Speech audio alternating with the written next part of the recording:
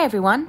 Welcome to the Tomorrow's MSP podcast, the voice of the medical services profession, where medical services professionals and industry experts contribute their voices about popular topics, including the impacts of artificial intelligence, MSP core competencies, department advocacy, leadership, and more.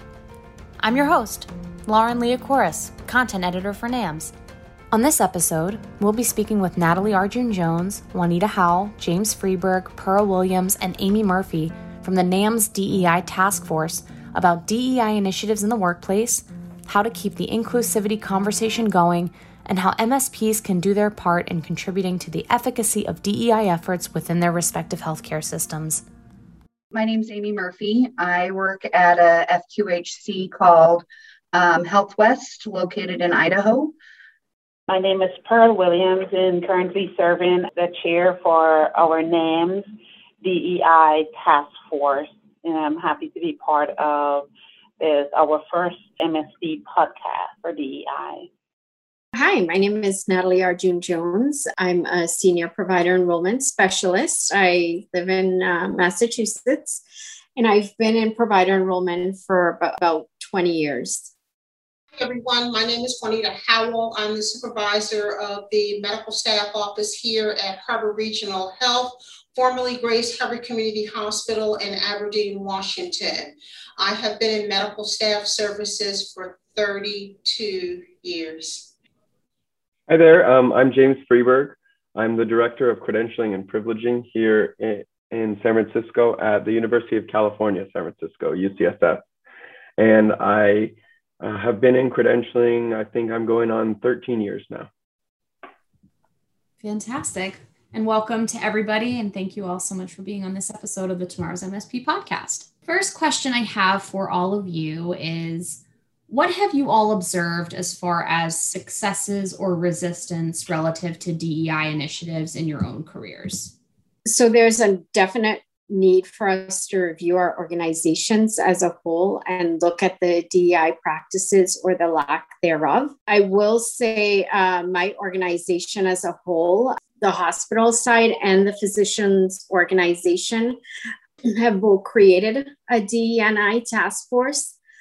And we're going to be taking a look at the issues on both sides. We hired a DE&I director who's going to oversee our department. And I think he's going to be starting next month. But right now, our CEO is in charge, who sort of oversees this.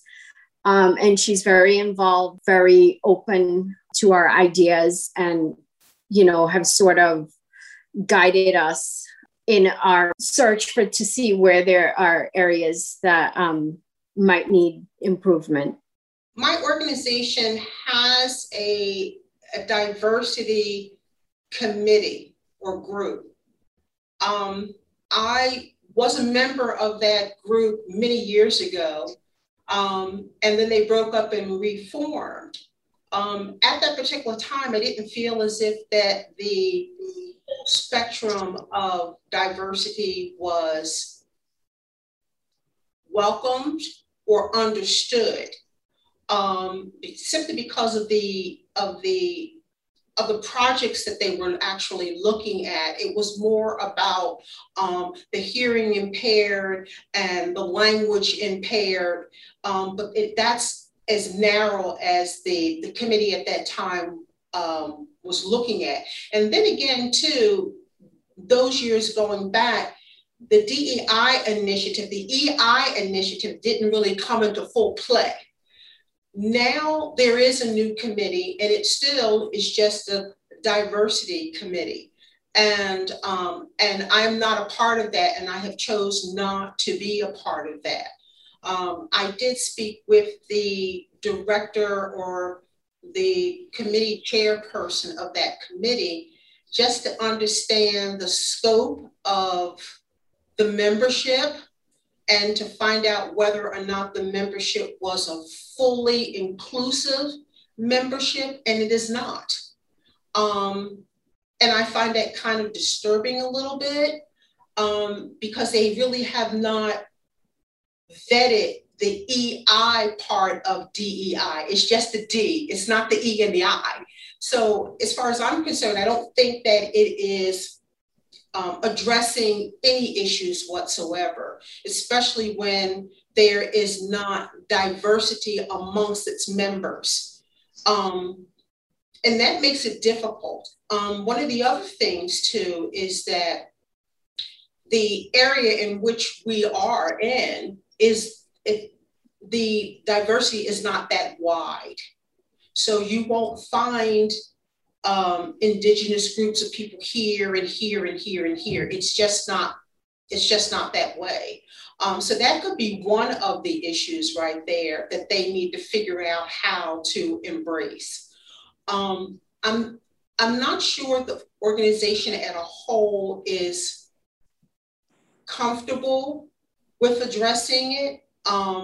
I think they're making strides, but it's a very, very slow path in which they're going down. So to answer the question, yes, to some degree, and no, but it's leaning more towards the no. In terms of what I've observed, I don't think that I've observed any active resistance with my past, the past University of New Mexico, where I was, or the University of San Francisco. I don't think that institutions, you'll find a lot of active resistance towards diversity initiatives. I do think that resistance that can be found is simply just deeply rooted in institutional practices that really drive organizational procedures and how organizations approach diversity. But in terms of successes that I've seen and observed in my career, I love the fact that here at the University of San Francisco, or the University of California here in San Francisco, we have the Office of Diversity and Outreach. And I think that what we've seen is more and more opportunity for this office to be in the limelight. And similar to like what Juanita was saying, is that institutions are really broadening their approach to diversity and what is actually included. So for example, Credentials Committee, their memberships should be a diverse array of different providers and their specialties. But I think now, institutions are really looking at, okay, what is the balance of the different types of reported ethnicities on Credentials Committee, the different balance of genders as well on the Credentials Committee. So I think that there's a lot more successes that we've been seeing a lot lately too, and that have been really championing the DEI initiatives. And the next question I have for all of you is, what are some ways that companies can improve the efficacy rate of their DEI initiatives? So we found that working with our colleagues in different facets of the organization and with HR is kind of getting the ball rolling in that direction. And we also have learned that you need to have the right people in the room when you're having these discussions, or it will not get any steam and go anywhere. I agree with you, Natalie. If you don't have, years ago, the term used to be, you got to have the right people on the right bus. And I don't hear that so much anymore. I'm dating myself. Sorry about that, guys. But it resonates to today. If you don't have the right people in the room having these types of sensitive, emotional conversations, because it is emotional, and it brings out of people things that's been embedded in them, maybe from their childhood that they didn't even know was there, or they suppressed it so that once you start these conversations, it's like a flower budding, and it just opens up a lot. But I think that if organizations have the right people at the table at the right time, the conversations can be focus and be more supportive of the DEI initiative. And don't be afraid of it. It's always been there. It's not something that hasn't been. It's just that things that have happened outside in our world has brought it more of a focus. And so I think that organizations, no matter how what their composition of FTEs are or what their composition of medical staff providers are. They still need to look at it's there. And if you don't think it's there, then you're being ignorant to what's happening around you. And that's the culture that you have to look at, because it brings about retention of what you currently have. And it also opens up the doors for hires to come in. So if individuals on the outside are looking at your organizations and saying, wow, I don't see anyone that looks like me, or there's just a splattering of here and there, they may be very reluctant to even apply for that position, because for fear that no one looks like them or represents who they may be. So I think that for organizations, they have to be open and they have to be honest about the culture and address it. And I can agree with that too. I think right in line with that, organizations need leadership to prioritize diversity, equity, and inclusion initiatives.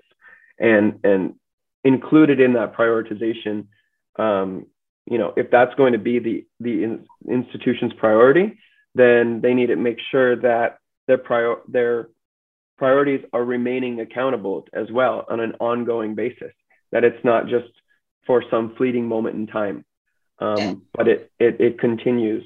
And I think that at large, organizations prioritizing their people and investing in their own people will really overall in the long run help support DEI initiatives, because that makes certain that people can build mutual respect and trust as teams, and they work together well and professionally. And when you create that type of scenario where teams are already working well together and just really being efficient and professional and really driving their whatever goals that they're assigned, that's the type of scenario where then people can, as my boss often says, people can become getting comfortable being uncomfortable, having these uncomfortable conversations. So making sure that the organizational support is in place, that people can have these types of conversations about diversity within the organization, and people don't feel as though there will be any type of lashback, or that people can feel safe having these types of conversations. So I think really prioritizing and investing in the people of an organization and making them feel as though they can have these conversations, that leadership is prioritizing these types of things on an ongoing basis is really key to improving the efficacy rate of DEI initiatives. What are some specific challenges companies face when implementing DEI initiatives? So there are many challenges, some that are within our control, some of it's outside of our control. Again, to piggyback off of the last question, you need to have people talking to each other and the right people talking to each other. Sometimes there may be state regulations that prevent you from implementing certain changes within your organization. Executives or management be resistant to change, or don't even recognize that change needs to be made within the organization. There may also be hesitation from employees thinking, will forming this DEI committee or task force really make any changes? Are we really going to be heard? To be honest, when I was approached to be on my organization's DEI, I hesitated because I know, they had the diversity and talks and committees and different things. And back to what Juanita originally said, about, they were looking at certain groups, not everybody as a whole. So I was a little skeptical, but now that I'm in it, I'm realizing they really want to make change going forward. Well, I'd like to reiterate a little bit what Natalie was saying. I do believe that it is a cultural situation. And I think it also has to do with leadership. If leadership is not willing to focus on DEI or even understand it, and I think that's the bigger piece, is understanding it. If you are in a situation or in an area where it's not that widely diverse, it makes it very difficult, I feel, for you to fully embrace the DEI initiative. You hit on some things, but you don't hit on everything. And therefore, then you wind up becoming selective as to what you use as a project, so to speak. But I truly believe that it has to start at the top for it to trickle down to everyone. Anything and everything that we do always says it has to start at the top. And for me, I think that once it starts with leadership, I think the culture within the organization can change somewhat. Again, going back to what I said earlier, a lot, I think, happens because of how we were raised, the things that we were surrounded as children, and those conversations that you've heard as children, they become deep embedded in you until all of a sudden something comes along and wakes you up and go, oh, I remember something, and for me, I grew up in a diverse neighborhood and a diverse family. So hitting on this now at this stage in my career and at this age, sometimes it's I'd have to step back a little bit and go, wow, because I've come from one end of the country to the other end of the country, whereas on the East Coast, it is a big thing, but it's not that it's a big issue there, but they seem to have gotten it a little bit better. But here out on the West Coast, it's still a little bit laid back a little bit. So I think it has to be leadership initiative. And it doesn't necessarily have to be a priority, but it has to be identified somewhere, maybe in their mission and vision statement, or maybe a sub-mission and vision statements to incorporate it. But I think if it's there, then those that are on the outside that are looking into the organization or viewing the organization as an opportunity to come work, whether it's an employee or a provider, if they see that in your statement or somewhere on your website, they will be more inclined to go, hey, this is some place where I want to come and work and thrive. I would agree with that. And I don't know that there's much more that I can add in terms of identifying other specific challenges that are faced when implementing DEI. The only thing that I can think of to add is possibly companies not knowing how to do it or not having a playbook on how to do it.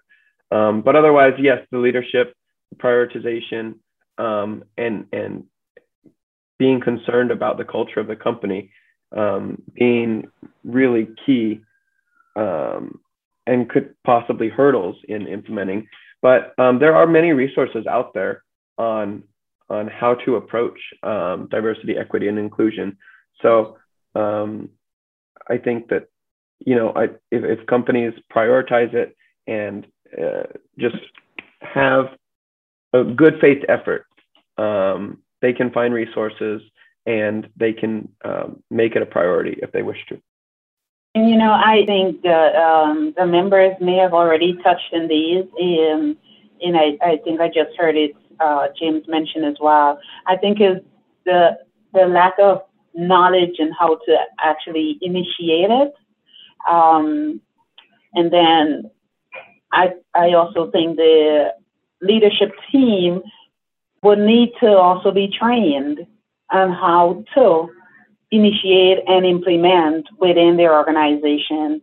And as I was listening to Juanita, yes, I agree that having that in a mission statement or value, and as well as part of our everyday morning huddles, it has to be a daily conversation, and members have to be able to feel comfortable speaking out.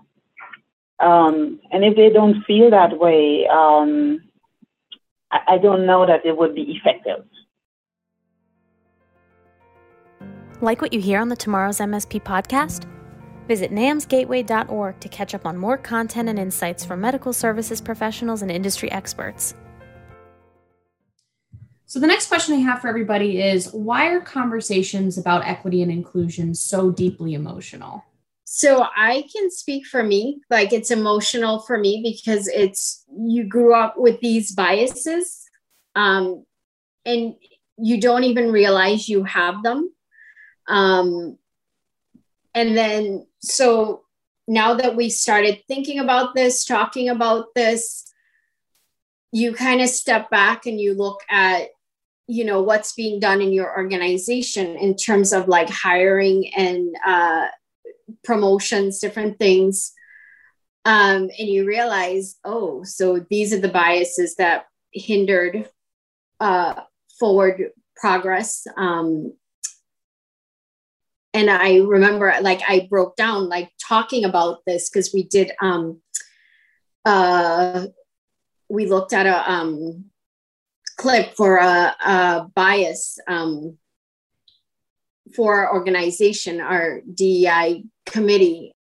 I think that because people sometimes are not willing to go beyond the bluff, so to speak, and they want to stay in their own little bubble because, each ethnic group has their own prejudice within it, some, and I'll say for African Americans, it depends upon the color of your skin. And Pearl, you may agree or disagree with me, but it depends on that. Certain sections of the country where there's vast majority of African Americans, depending upon their complexion, they are biased against. And a lot of this goes back to slavery. How the lighter skinned slaves were treated as opposed to darker skinned slaves. It's all embedded in us simply because of our culture. Now, the important thing, as far as I'm concerned, is that once you understand that, and once you are educated enough to know that you can step out of that, branch out of that, or bud out of that, or you travel around and you go to other areas and you pick up on different things. But I think it's innate in each and every individual that they make sure that they surround themselves with not necessarily always like-thinking individuals, but like LIKE individuals, but people that have a broad sense of what it's like. And I thank God for my parents, God rest their soul, that they made it a point to push my brother and I out there to say, hey, go explore. Don't make this your world, because there's so much out there. And the interesting thing about it is that you learn a lot of different things about other people and other ethnic groups and other cultures. And if you really dig a little bit deeper, we all are interconnected with one another. There's something that's in our DNA that makes us interconnected with one another. And if we're not astute to understand that, then we're missing out on a vast majority of life. Thank goodness, like my mom, before she passed away, like she made her peace and she fell in love with my husband as well. And I guess she saw, like what he is. And now, like my husband and my dad, like they hang out like best friends. They sit and they talk. So I think they're sort of scared because it's different than what we knew and what we grew up with for so many years. And so I'm glad that I was able to step outside and sort of open their eyes to see that, yeah, we may look different, but we're still the same, That's it. Yeah. I agree with you both. Our social and cultural exposure can define how you integrate with each human being is how I see that. And to Natalie's point, you know, I have sat back and thought about it so hard. Our parents, they would bring you up in what they know at that time in their lifetime. So trying to open their lenses to see things differently is a challenge to them. And my mom, we have these conversations. So she's 81 years old, and there's certain things that she would say, and I would say, no, I would not agree with you. I do not see things this way. And like Juanita, you said about the color, the different shades of black. Yeah, they see that differently. You know, it's like they gravitate to one with a lighter shade of black more than someone that is darker. And so because of my exposure, I see things differently. I see people for who they are. At least that's my goal, is to see people for who they are, not so much on the complexion of their skin. And so I think as we move forward, if parents are able to expose their children at an earlier age to different cultures, different religion, it helps. Now, I know there's challenges there. There's social, economic challenge where they're not able to do that. You know, people grow up in a home where they cannot travel. And so they become an adult, and at that time they're able to travel. And it's like, it's a shock when they're placed in multiple ethnicity groups and exposed to different groups across the world, so to speak, or seen on TV. You know, it's like the first time I've seen a person so dark. Oh, it's the first time I've seen a white person. You know what I mean? So it's multifactorial, and we just have to be able to peel away the orange, so to speak, so people can understand from a more deeper level. At the end of the day, we're all human beings. But yes, it can become very emotional just talking about that. And especially when you start talking about it in different generational groups, because whatever their experience was, they just want to hold on to that. Yes. You don't want to change it. And so it's not going to happen tomorrow. We just have to be prepared. It will not happen tomorrow. The same amount of time it took for them to be there. But, you know, there's hope. I think there's hope. And with all of this, I mean, all the DEI and all the diversity and inclusion across the world, you know, this is more than the United States of America. This is international. People are seeing things differently because people are speaking out, and social media is broadcasting it. And so I have hope that at some point there'll be more, a freedom without emotion to speak about that. I have seen more webinars popping up now that are coming across my screen, you know, about diversity, about DEI than I have in all the years that I have been working. And it is such it's an emotion, you know, it gets you worked up, not sad, but happy to say, wow, it's taking this long for people to wake up to this. And it's exciting. It's a little scary too, because as I transition towards the end of my career, I really wish that it was, you know, so much apart as I was coming along, and you didn't have to have some of the struggles that you had, you know. But I agree with you, Pearl. There is hope. You know, we can keep hope alive, and I truly believe that we will get there. And it may not happen in my time, my career, But I hope as I continue on into my senior years, that my niece and my great nieces, they will see the struggles that we have had, and that things will be so much easier for them, and it will be transformal within whatever organization that they become a part of. And they don't have to work. We would not have to have an actual committee or have a task force or whatever. It's just there, and we don't have to worry about it. At least we can all consider ourselves privileged to see the wheel turning. Yes. Because we're still here to see that wheel turn, and can contribute to it as it turns. That's true. I think that what I was going to add was that I see these conversations as so deeply emotional, because they can put into question one's character and integrity, and they can kind of rip at the cloth of who we are.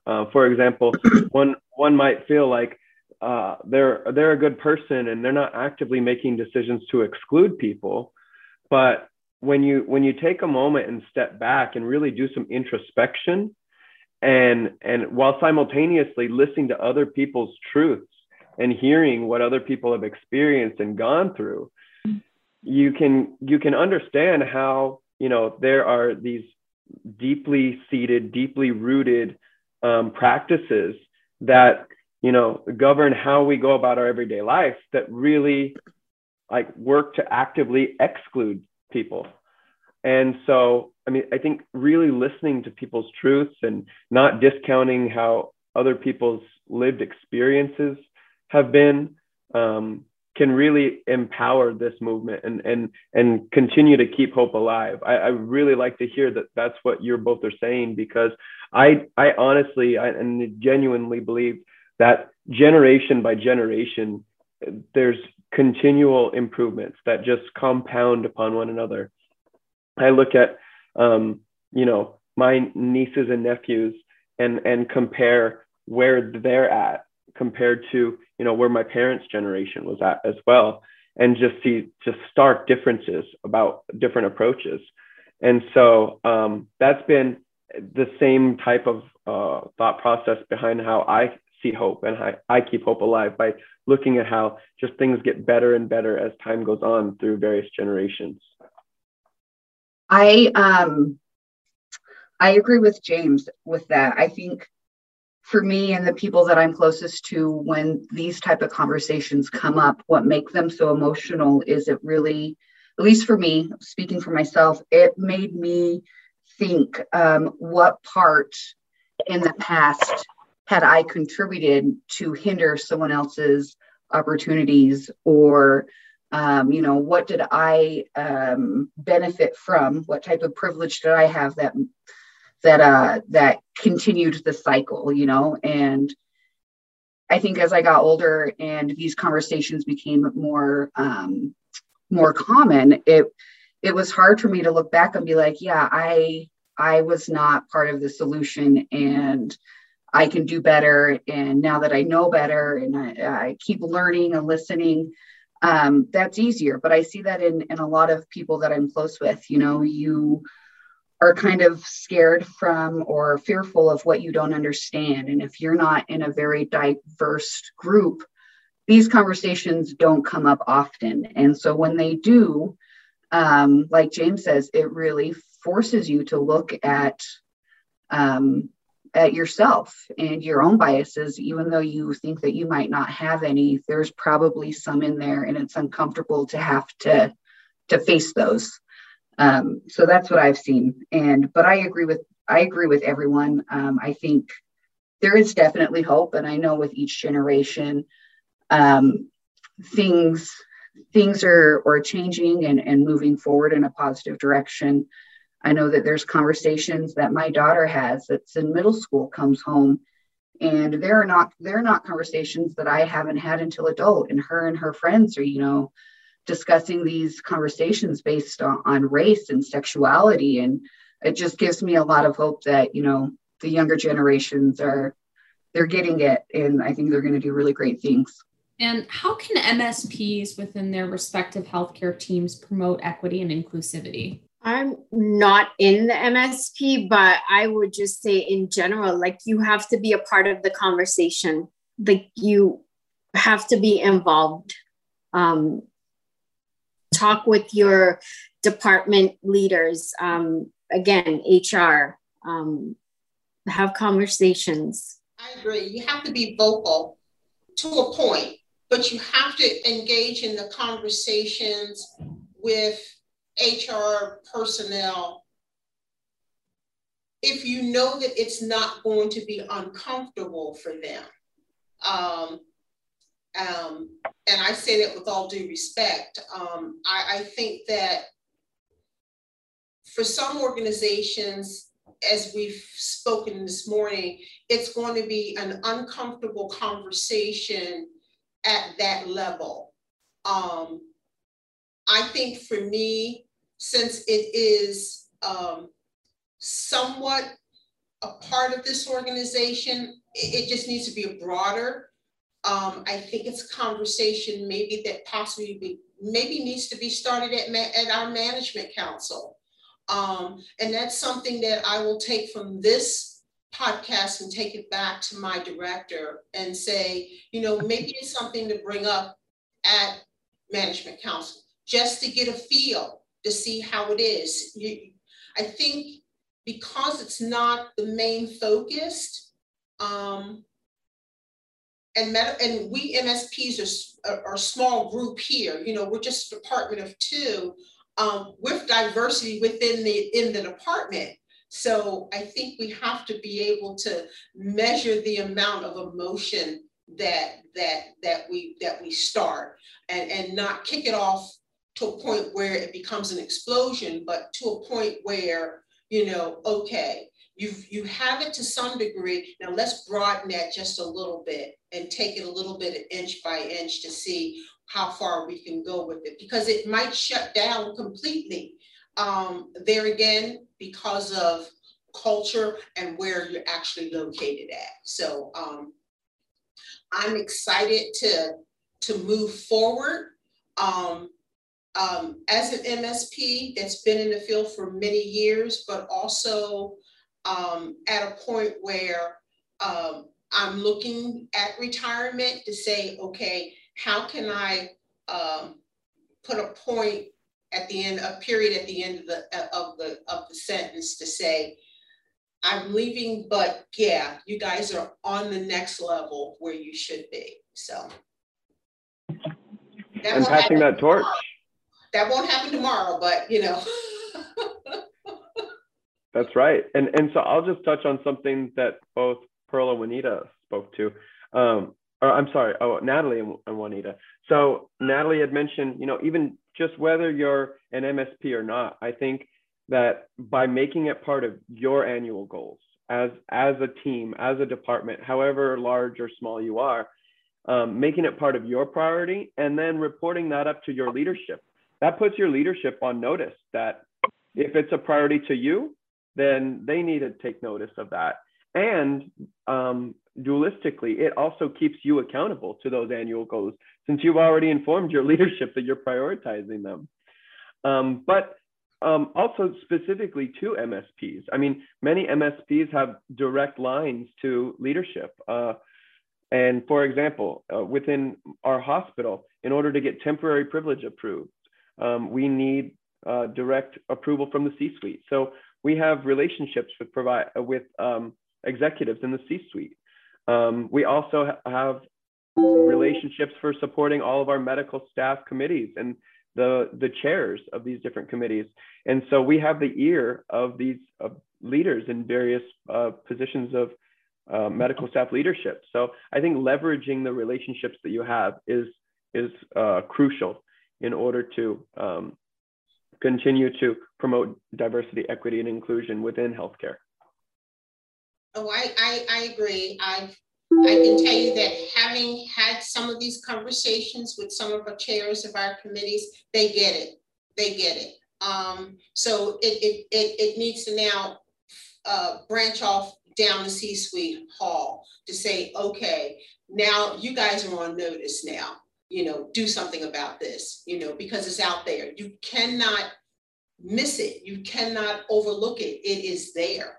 So it would behoove us to step on board and get with it. Yeah, it's definitely not something that they can ignore any longer. That's true. And I think the longer that companies or departments choose to, it's definitely going to be a disservice to them and the employees and the people that they staff and service. It's not everybody's going to be on board at first, and it's probably maybe going to have to be something that is brought up more than once. Like it's going to be uncomfortable, but if you're at your monthly meeting, it's not received well, or it's not something they really want to do at the next meeting. Still bring it up, still talk about it, because the more that we bring it up and the more we talk about it, it's going to break down those barriers to the people who are being resistant to it. True.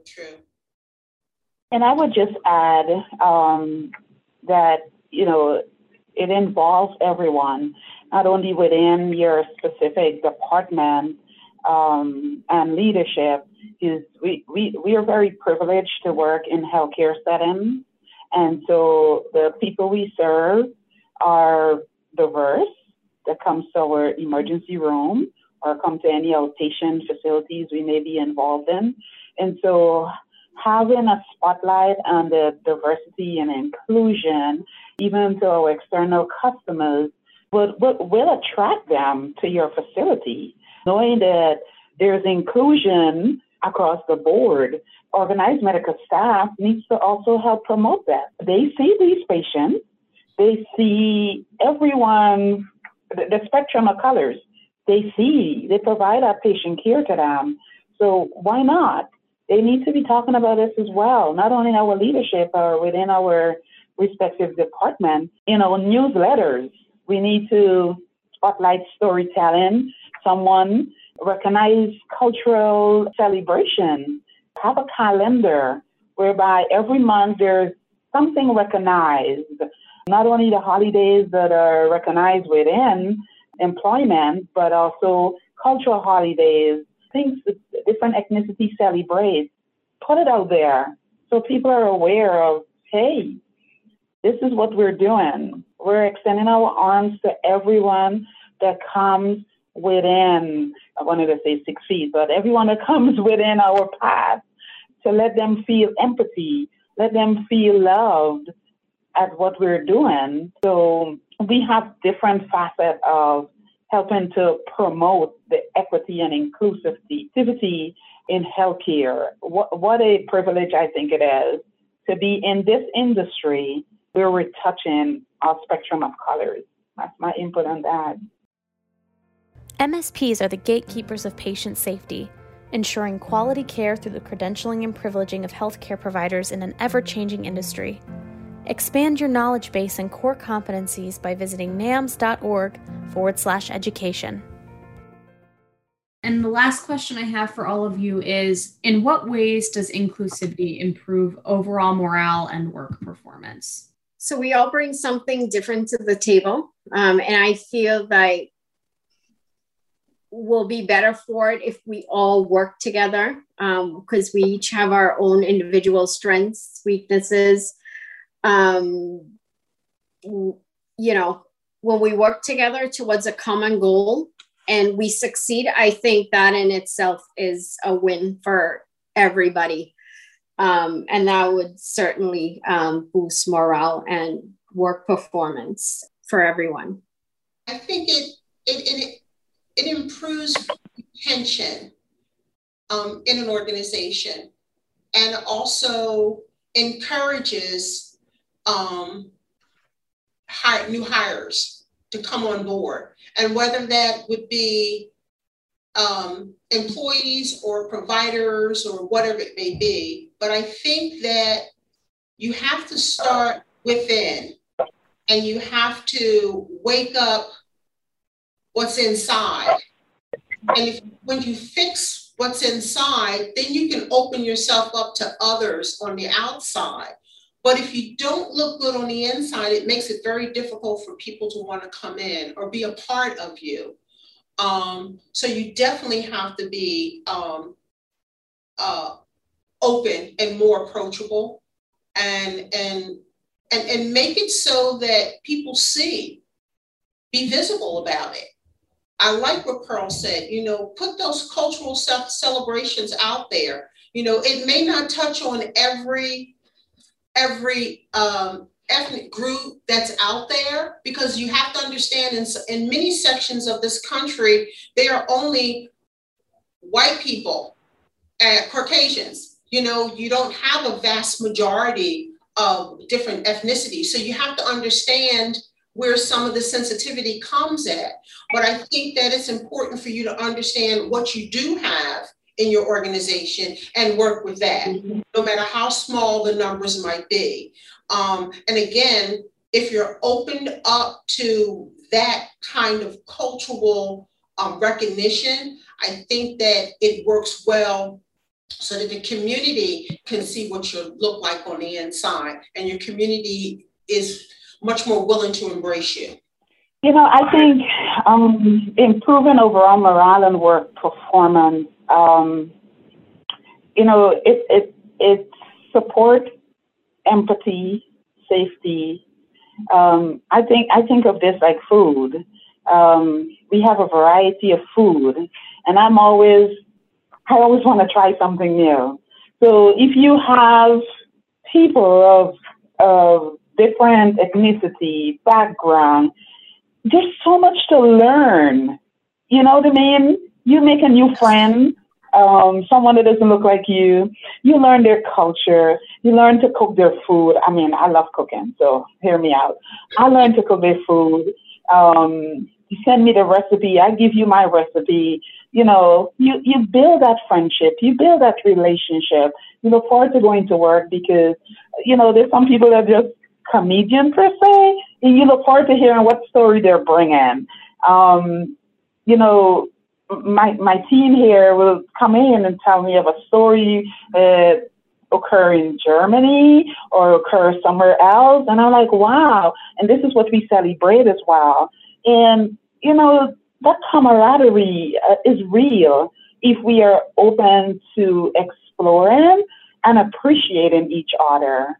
So, and if our leadership as well, and everyone that works within our environment would be open to that, I think it's like a flower. The petals come, and then you have that rose. Mm-hmm. So why not? And I think it also will decrease turnover, because sometimes you can't work with someone, and if you build it, companies don't have to worry about turnover. Turnover is that metric that affects everything. So there's so much to gain than lose. And I completely agree. I think this is the reason that we're all on the NAM's DEI task force. I think what some of these answers that I've heard are some of the exact answers that I was going to respond with, and primarily food. Since I've moved here, I have to say my team in my office, they love going out for hot pot and dim sum. I've never had Burmese tea leaf salad before coming here. And these are some of the best ways to really get to know people. And of course, meeting around food really just breaks down barriers and allows people to get to know each other on a human level. And I think that just companies can't afford not to approach DEI anymore, because it does improve overall morale and work performance. It's clear. I mean, people perform and they're happier as a result. You have lower attrition, less people quitting or leaving your department. That's less of a cost on the organization. So you otherwise companies aren't going to be able to attract the same amount of talent anymore. What I've heard from both Natalie, Juanita, and Pearl are all answers I was going to include, but food was going to be the primary one that I brought up as well. Okay. Bring it on.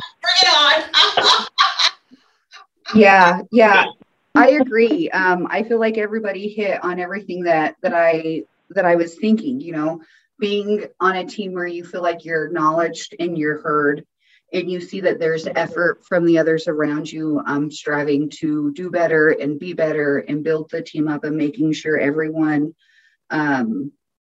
feels like they have a spot at the table. Not only is going to, lift morale, it's going to want you to, or want the staff to stay, because I think it's a really good feeling to feel like you work for a company that you're proud of, that that they're striving to do better, especially in today's climate and everything that's coming to light. I mean, it's always been there, but now with social media and the internet, it's really front and center. So I agree. They can't afford not to do it. And the morale and the positivity that it brings to the group and the team is really wonderful. Well, I appreciate you all so much coming on to this episode of the podcast and sharing all of your valuable insight. And I can't wait to share it with our audience. I know it's going to be one of our more important episodes. And I think this is a topic that, desperately needed to be addressed. And I'm glad we could use the Tomorrow's MSP podcast platform to address it. And thank you all so much for being guests on this episode. I greatly appreciate it. Thank you for having us. Yes, thank you. I'd like to extend a special thank you to Natalie Arjun-Jones, Juanita Howell, James Freeberg, Pearl Williams, and Amy Murphy for being part of this important episode. Thank you for listening to the Tomorrow's MSP podcast, the voice of the medical services profession. If you enjoyed this episode, be sure to tune in to the next episode to stay up to date on the latest news and insights. Read more in-depth articles on trending topics by visiting us at namsgateway.org. Until next time.